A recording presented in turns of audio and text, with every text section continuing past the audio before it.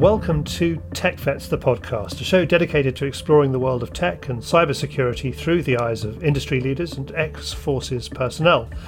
In this show, we're discussing how programs designed to create tech opportunities for marginalised communities and underrepresented groups, including forces personnel, are the way forward for big business, corporate social responsibility, or CSR initiatives.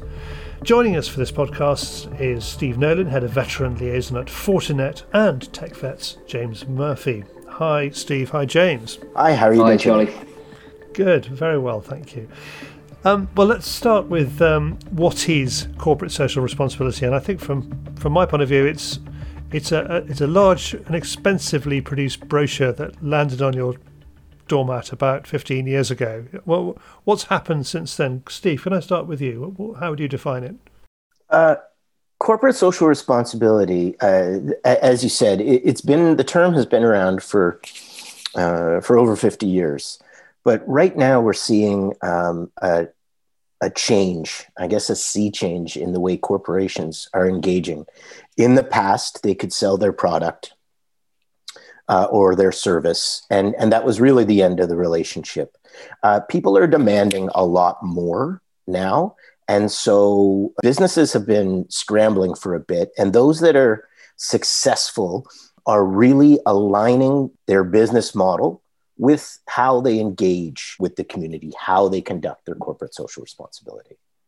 So has there been a kind of awakening? Because I remember people saying, yes, we shall be more responsible when they brought out these brochures, and that was a long time ago. But have they converted? Do they understand what the point of these things are now? I think it's an evolution. And I love your analogy of the brochure, because that's really where it started, in holding businesses more accountable, because people would be like, we would speak to the corporations that they engaged with and would say, we want you to have a more diverse number of employees, right? We would like you to hire from visible minorities. We would like you to hire people with disabilities. We'd like you to hire more women. And so the company would put out a brochure, like a nice team photo, and they would have all the right people there, but people would still walk into that store and they wouldn't see that brochure. So they started demanding a more authentic way of engaging. And so you have that brochure, then you have policies in place to do diversity and inclusion. And now a lot of businesses are going a step further, entering into corporate social responsibility, making their supply chain more diverse, buying off businesses that are owned by veterans or disabled people. But like I said, when it comes to corporate social responsibility, one of the keys is aligning the goals of the company. And at Fortinet, filling the cybersecurity skills gap is a stated mission. It is good for business. So we have a very robust training academy that trains people in our equipment, but it can't keep up with demand. And we are continually searching for new avenues, more people to get in here. And originally it started with veterans, and veterans are a great fit for cybersecurity, security-minded, team-oriented, like to get the job done before finishing the day kind of thing, not necessarily saying, okay, it's 5 p.m., time to go kind of thing. And so Fortinet has engaged heavily in developing training models, free training models for military members. We're also reaching out into other communities. Here in Canada, for example, Fortinet is sponsoring a Girls Learn Code. So we've partnered with a not-for-profit that is going to do an entire week helping young women in disadvantaged neighborhoods, et cetera, to enter tech. And the key to success for all of that is it's really twofold, in sort of the technical poverty, right? Where some people just don't have access to the internet in the same way. Some people just don't have enough laptops in their family for all of the kids to be doing online school all at the same time, kind of thing. So that's a real tangible thing that we can fight. We can get more laptops, we can do that. But the real difficulty is taking those kids from those groups or veterans or anybody else that we want to get into tech and make them believe that they can do it. Help them see themselves in that role. So when they see the brochure that lands on the doorstep and there's a picture of somebody who looks like them working at that tech company, they don't just go, that's inauthentic. They go, that's an option for me. Maybe I can see myself entering into that. And when you can nudge that culture, that's when you're going to see real change. I want to come back to how FortiVets has kind of expanded beyond just vets. But James, can I just put this point about authenticity to you? Because I guess TechVets is a sort of two-way street for CSR. I mean, you probably have your own CSR approach, but you have to adapt to many others, don't you? Yeah, but I think the most important thing about all of this, and Steve made the point quite clearly, is that it has to be beneficial for businesses. Otherwise, it's not going to have the impact that it needs. So I work with organizations where I can show them how they can deliver a CSR program or something along those lines, but have real tangible impact on their business, where actually it makes sense to them financially to invest more heavily and provide better resources, more time and support for veterans who are looking to get into tech and cyber careers. And that's working.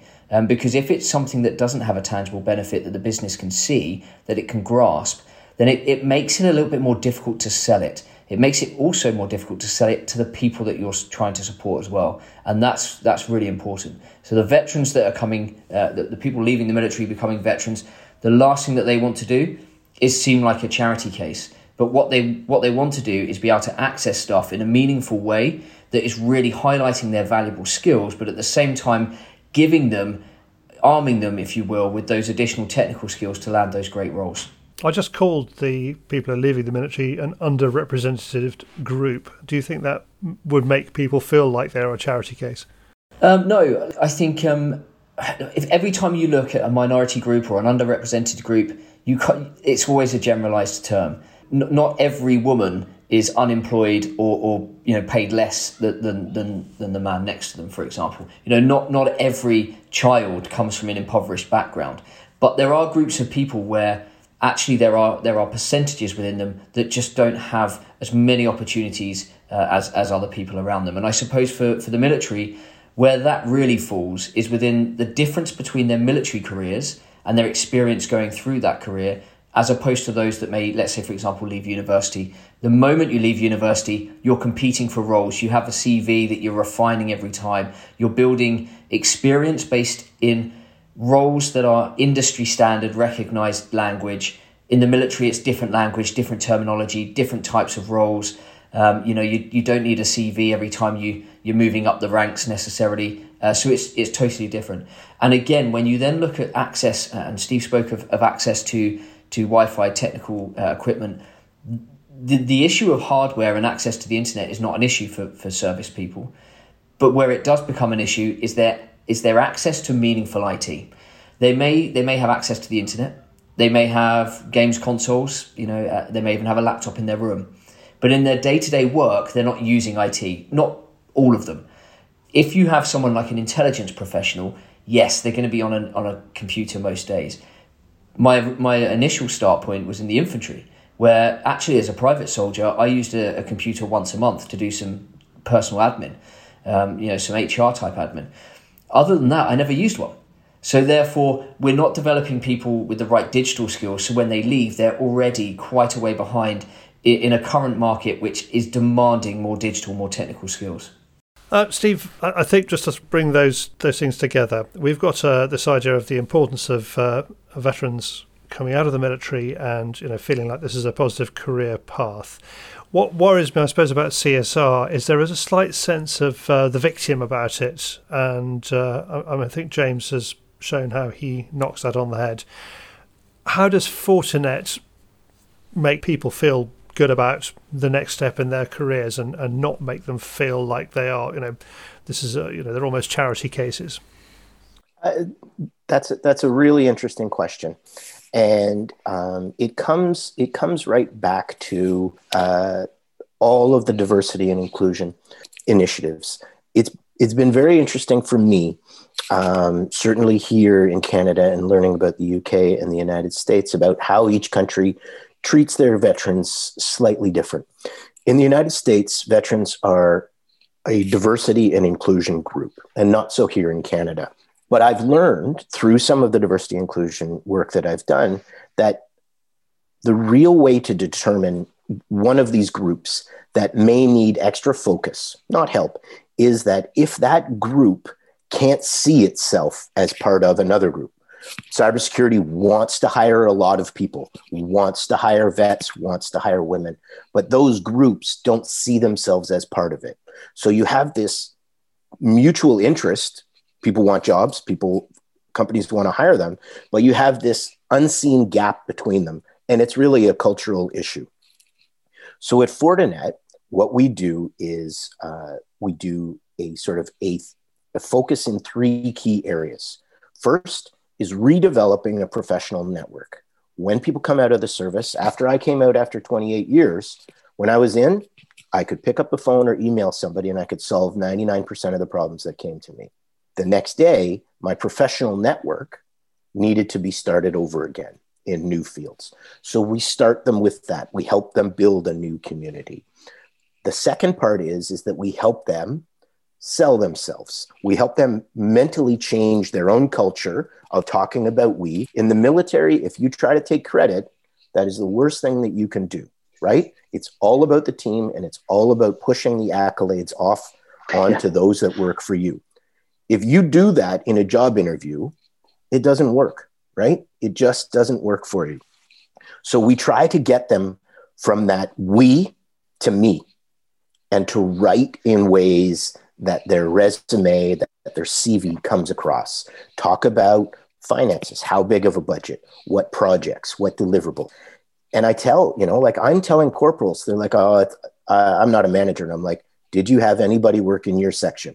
And the corporal will say, yeah, I was in charge of 5 guys. I'd be like, you're a manager. And you need to kind of mentally take that on board. And then the final bit is training. So we offer free training for our entire suite of courses, and it's an 8-level program. And not only do we offer free training, we have online communities that support it. We have mentors that already work for Fortinet that are willing to reach out and work with veterans one-on-one. And we offer free certification vouchers for their exams. So it's this whole suite of the professional network, helping them change their culture, and the free training. Plus, we engage with our own partners and all of the organizations that use Fortinet equipment and services, and we offer them up the resumes of the FortiVets and the military spouses that are in the program at no cost. We're not trying to charge anybody for this, but we want to see our partners do well. We want to see our partners and ourselves fill those vacancies, and if it can be filled with veterans who are ready and loyal to work, then all the better for everyone. Yeah, that's the benefit as well, Steve, is that it is beneficial for Fortinet, but there are no catches, there are no hooks. And what Fortinet are doing, which is something that I quite proud of at TechVets, one of our principles is empowering veterans. It's not looking at them like they're vulnerable, because they're not. They may not have the necessary skills to walk into a tech or cyber role straight off the bat, because they need to get these technical skills, at least the fundamentals, and some of them don't have them. But they have all the professional skills that they need. And these need to be highlighted and really emboldened, but they need to understand what those professional skills are and how to capitalize on them properly. At the other side of this coin, the issue isn't necessarily that they don't have the skills to make that career jump. As Steve said, they don't know what they don't know. They don't know that they're right for these roles. And therefore, what we are seeing, I was looking at some stats from earlier from the MOD surveys, and it's quite staggering that in 2019 we started seeing a slight increase, but back in 2017, when the latest real comprehensive stats came out, we were still looking at 18% of veterans more likely of taking up roles in processing plant, machine work.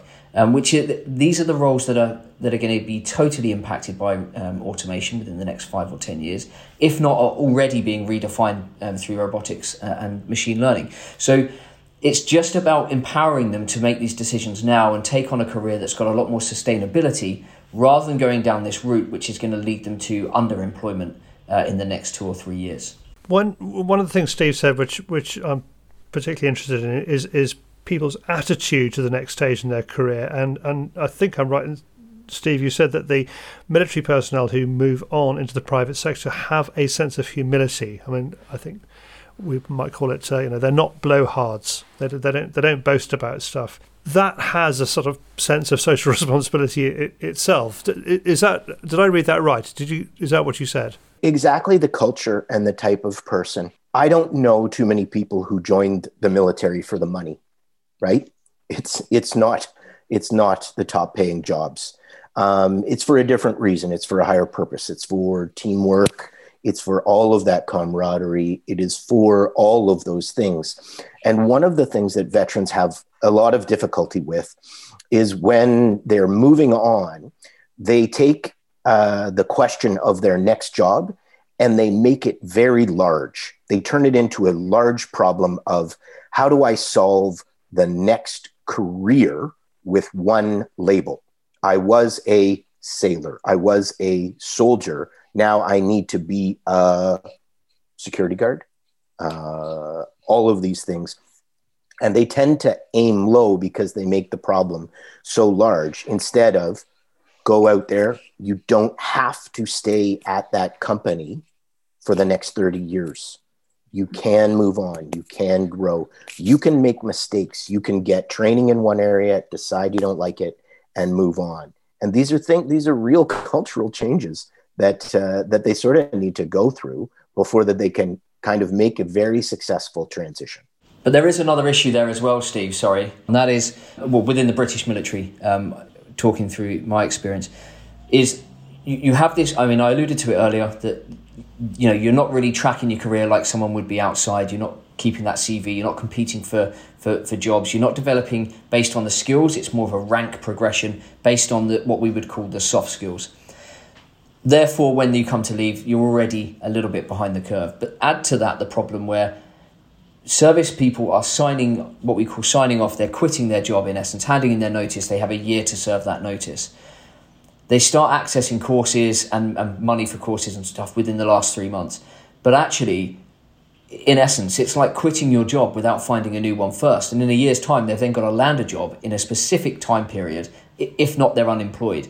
And what I've seen from my experience at TechVets as well, working with the community so much, is that there's many people that won't take that leap of faith and jump on a 3-month program to get them into, let's say AWS, restart program, for example, because that 3 months is precious. And if they do that and it's not for them, then they've wasted that time in which they could have just nailed something that they know, i.e. the security guard stuff or the project management or the driving stuff, and but on the flip side, the other day we had a guy who literally posted saying, handed in my truck keys today, starting my second week as a cyber consultant. So it can happen. It can be. It's just trying to create that nice pathway, that bridge, which is what we use to help people understand they can do it. And I think one thing that I like about the Fortinet program is it's very aligned with TechVets, hence why the relationship was always so strong. Yeah, I find it very interesting too that the women and the men that are coming out of the armed forces they're underselling themselves. They have low expectations. They're incredibly grateful. I remember when I got my first job after 28 years in, I was like, thank you so much. Can I come over and wash your car? What can I do to kind of even this out? Right. Because you've taken this big thing off my back.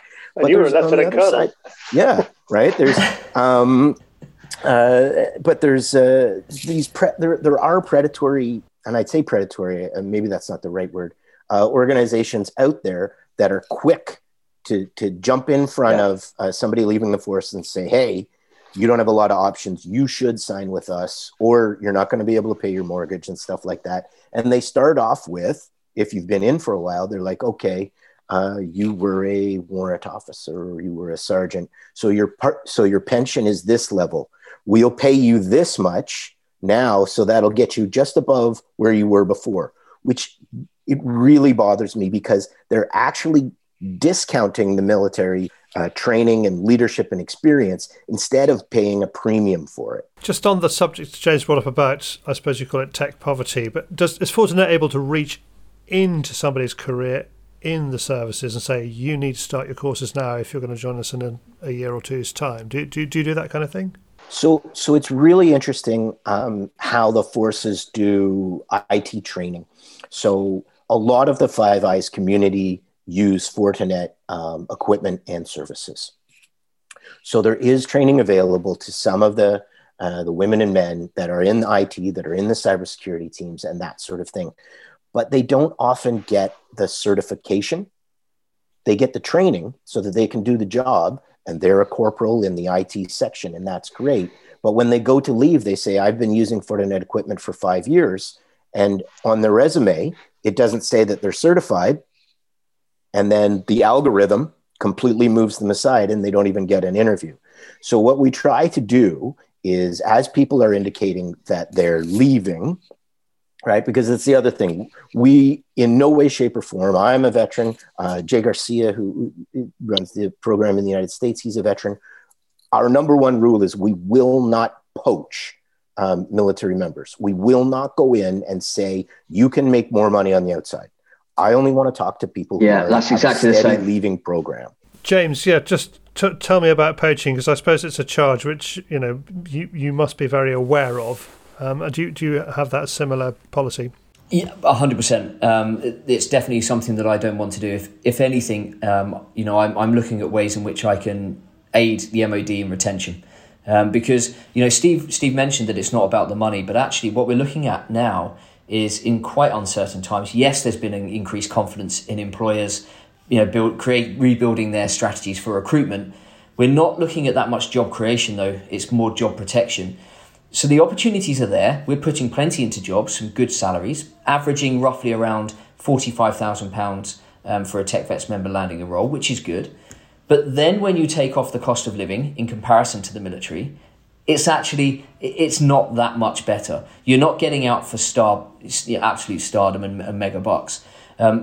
So we don't want to attract people out for the wrong reasons. If people get to the point where actually the little things in the military that didn't used to bug them are now starting to, then yes, it may be time for a change. And we can help people make those decisions, but in the right way. And again, we can allow them access to the Fortinet training through Tech Vets, but the idea there is to build their skills. And one of the reasons why we like to work with companies like Fortinet is because of the wide reach of the technology, including throughout the public sector. And again, same with Splunk and others. And we work with these for a reason, because we want people to build the skills and use them where they are. And for Fortinet, there's people that may be able to use those in their military career whilst they're still serving. That's really, really important, because if we pull them out of the military, we are doing a disservice to the organisation, which is actually not something we want to do. Actually, could you just take this opportunity, James, just to explain the relationship between Tech Vets and Fortinet, and how, if I were, say, a services personnel who's about to leave, how that benefits me? Yeah, absolutely. Well, first and foremost, I think one thing that I was really drawn to when I first had my first conversation with Jay Garcia and Stephen Talent, who's recently left, we had a wonderful chat, and everything was aligned. Everything that the 40 Vets program wanted to deliver was exactly the same principles, pretty much almost word for word, for what Tech Vets wants to deliver in the way that we want to do it. And I think that was very clear from the start.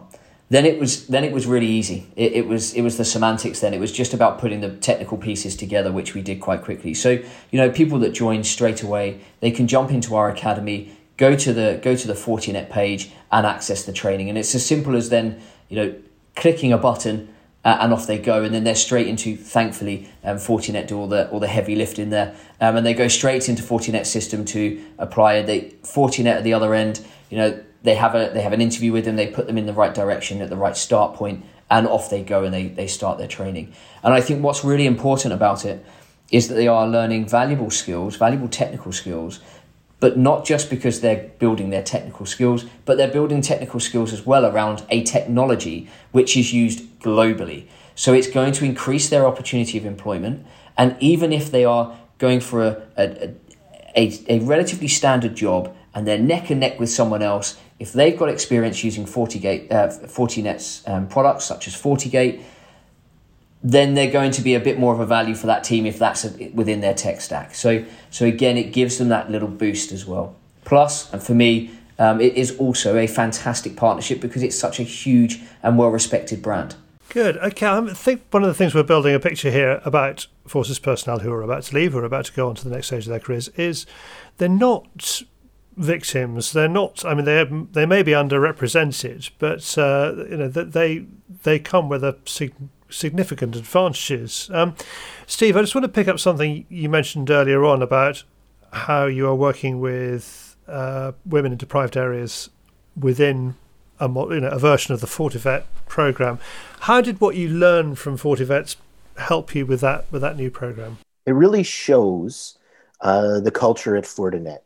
How, as James mentioned, Stephen Talent started a veterans training program, and its success has actually allowed us to template how we engage with other communities.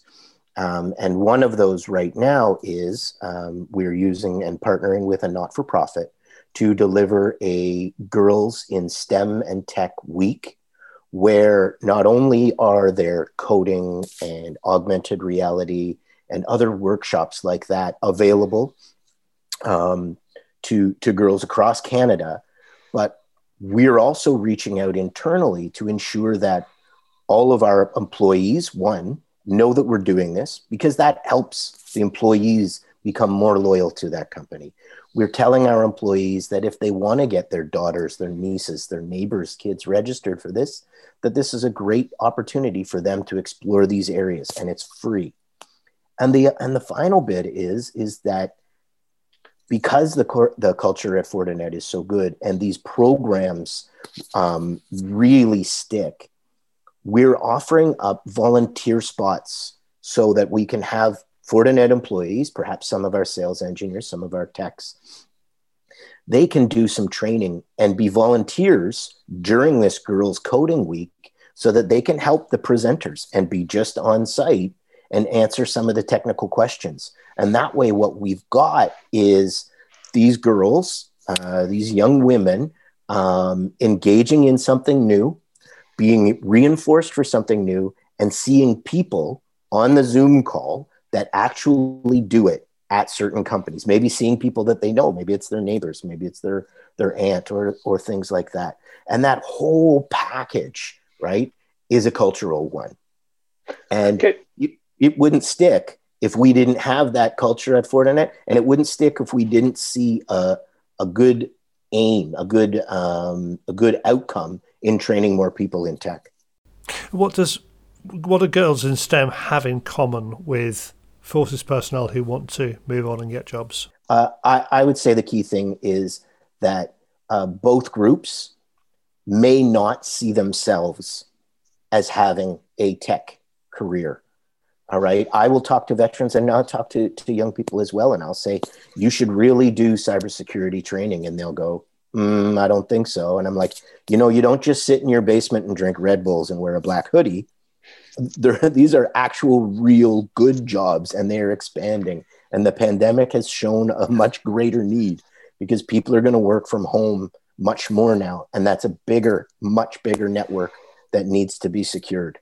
The problems are becoming ever more complicated as well for people to solve in these teams in every organisation. And the issue that we've had for such a long time is a lack of diversity, a lack of diverse thought, which you get from different experiences. And I think that it can be boiled down to very simplistically, if I have a soldier in the army who's a male and a soldier in the army who's a female, and they have the exact same experience all the way through, their perceptions of that experience and the takeaways and the learned experience that they will have will be wildly different because one's a male, one's a female, and within that as well, they've come from a different background, different families, different areas, they may have had different schooling. So this is something that needs to be really brought out as well. So whilst it's really important that we now tap into this group of people that can access this stuff, it's also, again, increasingly beneficial for these teams to have more diverse candidates to pick from.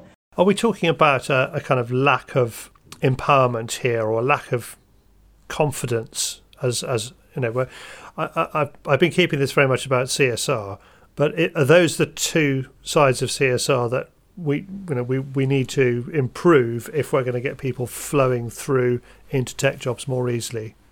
I think it's the problem that we have at the moment is that we're expecting too much too fast. There are a lot of programs that are in train, but we're never going to see the results of those programs within weeks or months. That's going to be 10 years. So we have to be patient. I think where veterans come in is that actually they're already professionals with a load of skills that are very transferable. And this is really important. So now it's just about giving them a little bit of technical upskilling rather than building them as professionals in a long program over sort of 2 years or whatever, and working their way in that way. So they can be a bit of a quick hit. It's definitely about making sure you empower them though. You have to give people the right advice, the right information. If you go to a group of people that aren't used to working in tech or don't commonly follow careers in technology, and you start talking lots of technical jargon, it doesn't really work. Which is why the NCSC, with their Cyber First programs, have done such a good job, because what they're doing is taking it right down to the basics, gamifying it, and then actually really trying to appeal to younger people, as from all backgrounds, which works. It does work. It really gives them that understanding that it could be for them. Steve, how would you improve the attitude of veterans that you come across, if that's the right word, attitude? As when I engage and when I meet up with veterans and I talk to them, I do try to get them to see themselves in a different light. I get them to see the opportunity that they have. There aren't a lot of organizations out there that will pay you while you're training for your next job. Right? Like, that's a fantastic opportunity. It's a fantastic opportunity in the UK. It's a fantastic opportunity here in Canada and in the US. And you can take advantage of that. And I try to tell them that they don't have to have the perfect answer, that they can explore things, that they can always recover, and they can take side roads, right? Like when I talk to them about IT, it's a 12-lane highway, right? And it leads in one direction, but that's not going to be, they're not all going to follow in that. They're going to have an off-ramp, maybe into cybersecurity, maybe into networks, maybe into cloud, those sort of things, that there's opportunity. And so when I talk to them, I say, just choose a big enough ladder or a big enough laneway that has lots of off-ramps and lots of options. And if tech isn't for you, that's great. And I'm agnostic entirely about even the veterans that have gone through all the training about where they get a job. I want them to have some free training. I want them to improve their confidence, and I want them to get a job. And if they get a job at the competitor, great. They're employed. They know how Fortinet works. 99 times out of 100, they have a favorable idea, a favorable impression of Fortinet, and the veteran's gotten hired, and they're at the start of their career, and they will remember how Fortinet treated them. James, just could you pick that up, because this sort of sense of why is this any good for Fortinet, and Steve's just answered that. So in terms of your kind of client companies, why is it good? Why would it be good for them to do what Fortinet does? I'll take Steve's analogy of the motorway. One of the biggest issues that I see with veterans leaving is that they look at that motorway, there's way too many lanes. They've never driven on a 12-lane motorway before. And at the same time, all the signs are in Greek and none of them speak it. So how do we enable them to get to the point where they understand what the signs say so they can make the right choice for themselves? The issue that we have at the moment, we have talent we're hemorrhaging talent out of the military into underemployment. It's a real big issue. And I would argue, for me, that's often worse than the unemployment, because this is something that could be so easily helped. Other companies can simply do this, and it's beneficial for them. Now, we've seen it happen with Fortinet. We have seen it happen with others as well, where you run a program. It doesn't need to be for 20, 30, 40 people. It may just be for 3 or 4 a year. What that does, it helps you develop that talent over a period of time. You can do the interviews to make sure they're the right candidate up front. And that makes sense. You want the right attitude, the right character traits. You want someone that's going to fit with your culture. But by the end of that program, you've got someone that's not just trained up adequately with technical skills. They understand your business, the HR processes, the way the teams work, the the layout of the office, all the way through to the tech stack that the companies are using. So first and foremost, you're developing your own talent that's far better than using a recruitment process, as long as it's managed with a balance. You're not chasing the unicorns that clearly don't exist, and people are starting to realize that. The talent that it has 5 to 10 years technical experience generally are in roles. It's expensive to pull them out of them because there are more people at the moment that are looking to stay where they are for the risks of the employment market.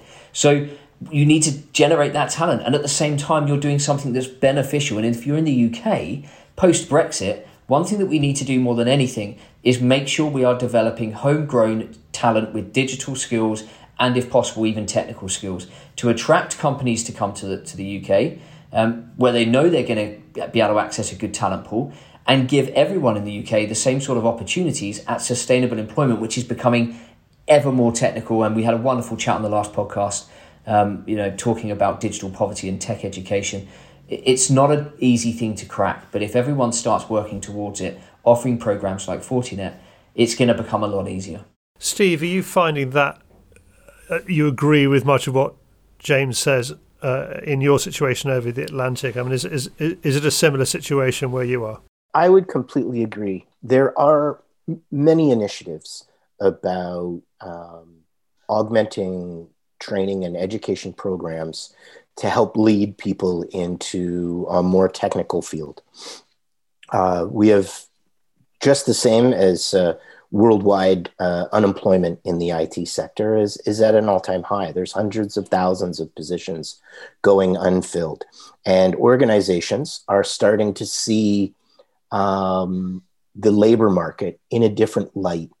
They're starting to see the need to do candidate creation instead of which is a more active way of solving HR issues than is the passive way where you wait for a bunch of people to apply and hope that one of them has all of the requisite training and qualifications. So reaching out and offering more training, of creating pathways, of creating a greater pool of people within that region, whether it's North America or whether it's the UK or whether it's locally around certain companies, creating that pool of IT professionals, which is so much better for the company, so much better for developing new products, for research, for all of those sorts of things. And the other side is that Fortinet engages with numerous colleges and universities around the world to help fold our training into Bachelor of Computer Science programs and diploma IT networking programs, so that there are more people understanding the technology out there. Feels to me like the conclusion we're coming to over the whole of this CSR debate is almost the opposite of the Gordon Gekko in Wall Street saying greed is good. It's altruism is good. Altruism works. Is that right? You're nodding. When the labor market is tilted in the way that it is right now, people are asking more of the companies that they work for. Nobody wants to work for the bad guy anymore, or a very low percentage of people. I mean, there's still the jobs go filled in Wall Street all the time. So people are willing. But most people want to believe in something, want to be part of something, want to be part of a company that does good. And when the company does those things and it involves its employees, it improves workplace culture, which every study shows is greater for productivity. I slightly disagree. I don't disagree with Steve's points. I agree with those. I just disagree that it's that altruism is the way forward and the way it works. I think it works best where there's a greater deal of mutual benefit. We are humans, and we're more likely by nature to invest in something more heavily if we can see there is going to be some form of return. Now, the way in which I think it works best at the moment is with organizations like Fortinet who do it with the right reasons, the right intention, and in the right way. If you do it with strong principles at the base of what you're delivering, then you will deliver something that is really, really good, and it's good for everyone. I think if you try to approach it where you just give stuff away, actually, if you're giving stuff away, often the perception will can also backfire, because if you're giving it away for free, is it valuable enough for me to do it? Is it valuable enough for me to go and take these courses if actually it's no value to the organisation? Well, there were some insights there about how people from each side of the Atlantic approach this question, and I still think there is a sense that altruism works, altruism is good. No doubt the advice from both of our guests will resonate with our listeners. Steve, James, thank you for joining us. And for our listeners, you can find out more about TechVets and how to become a member by visiting techvets.co or searching for TechVets on LinkedIn. If you are a business owner or work for a company in the tech industry and want to find out how to get more veterans into your team, drop James Murphy a message via LinkedIn. You'll find all the contacts you need in the description for this post. We'll be back next month with our next TechVets podcast. Thanks for joining us.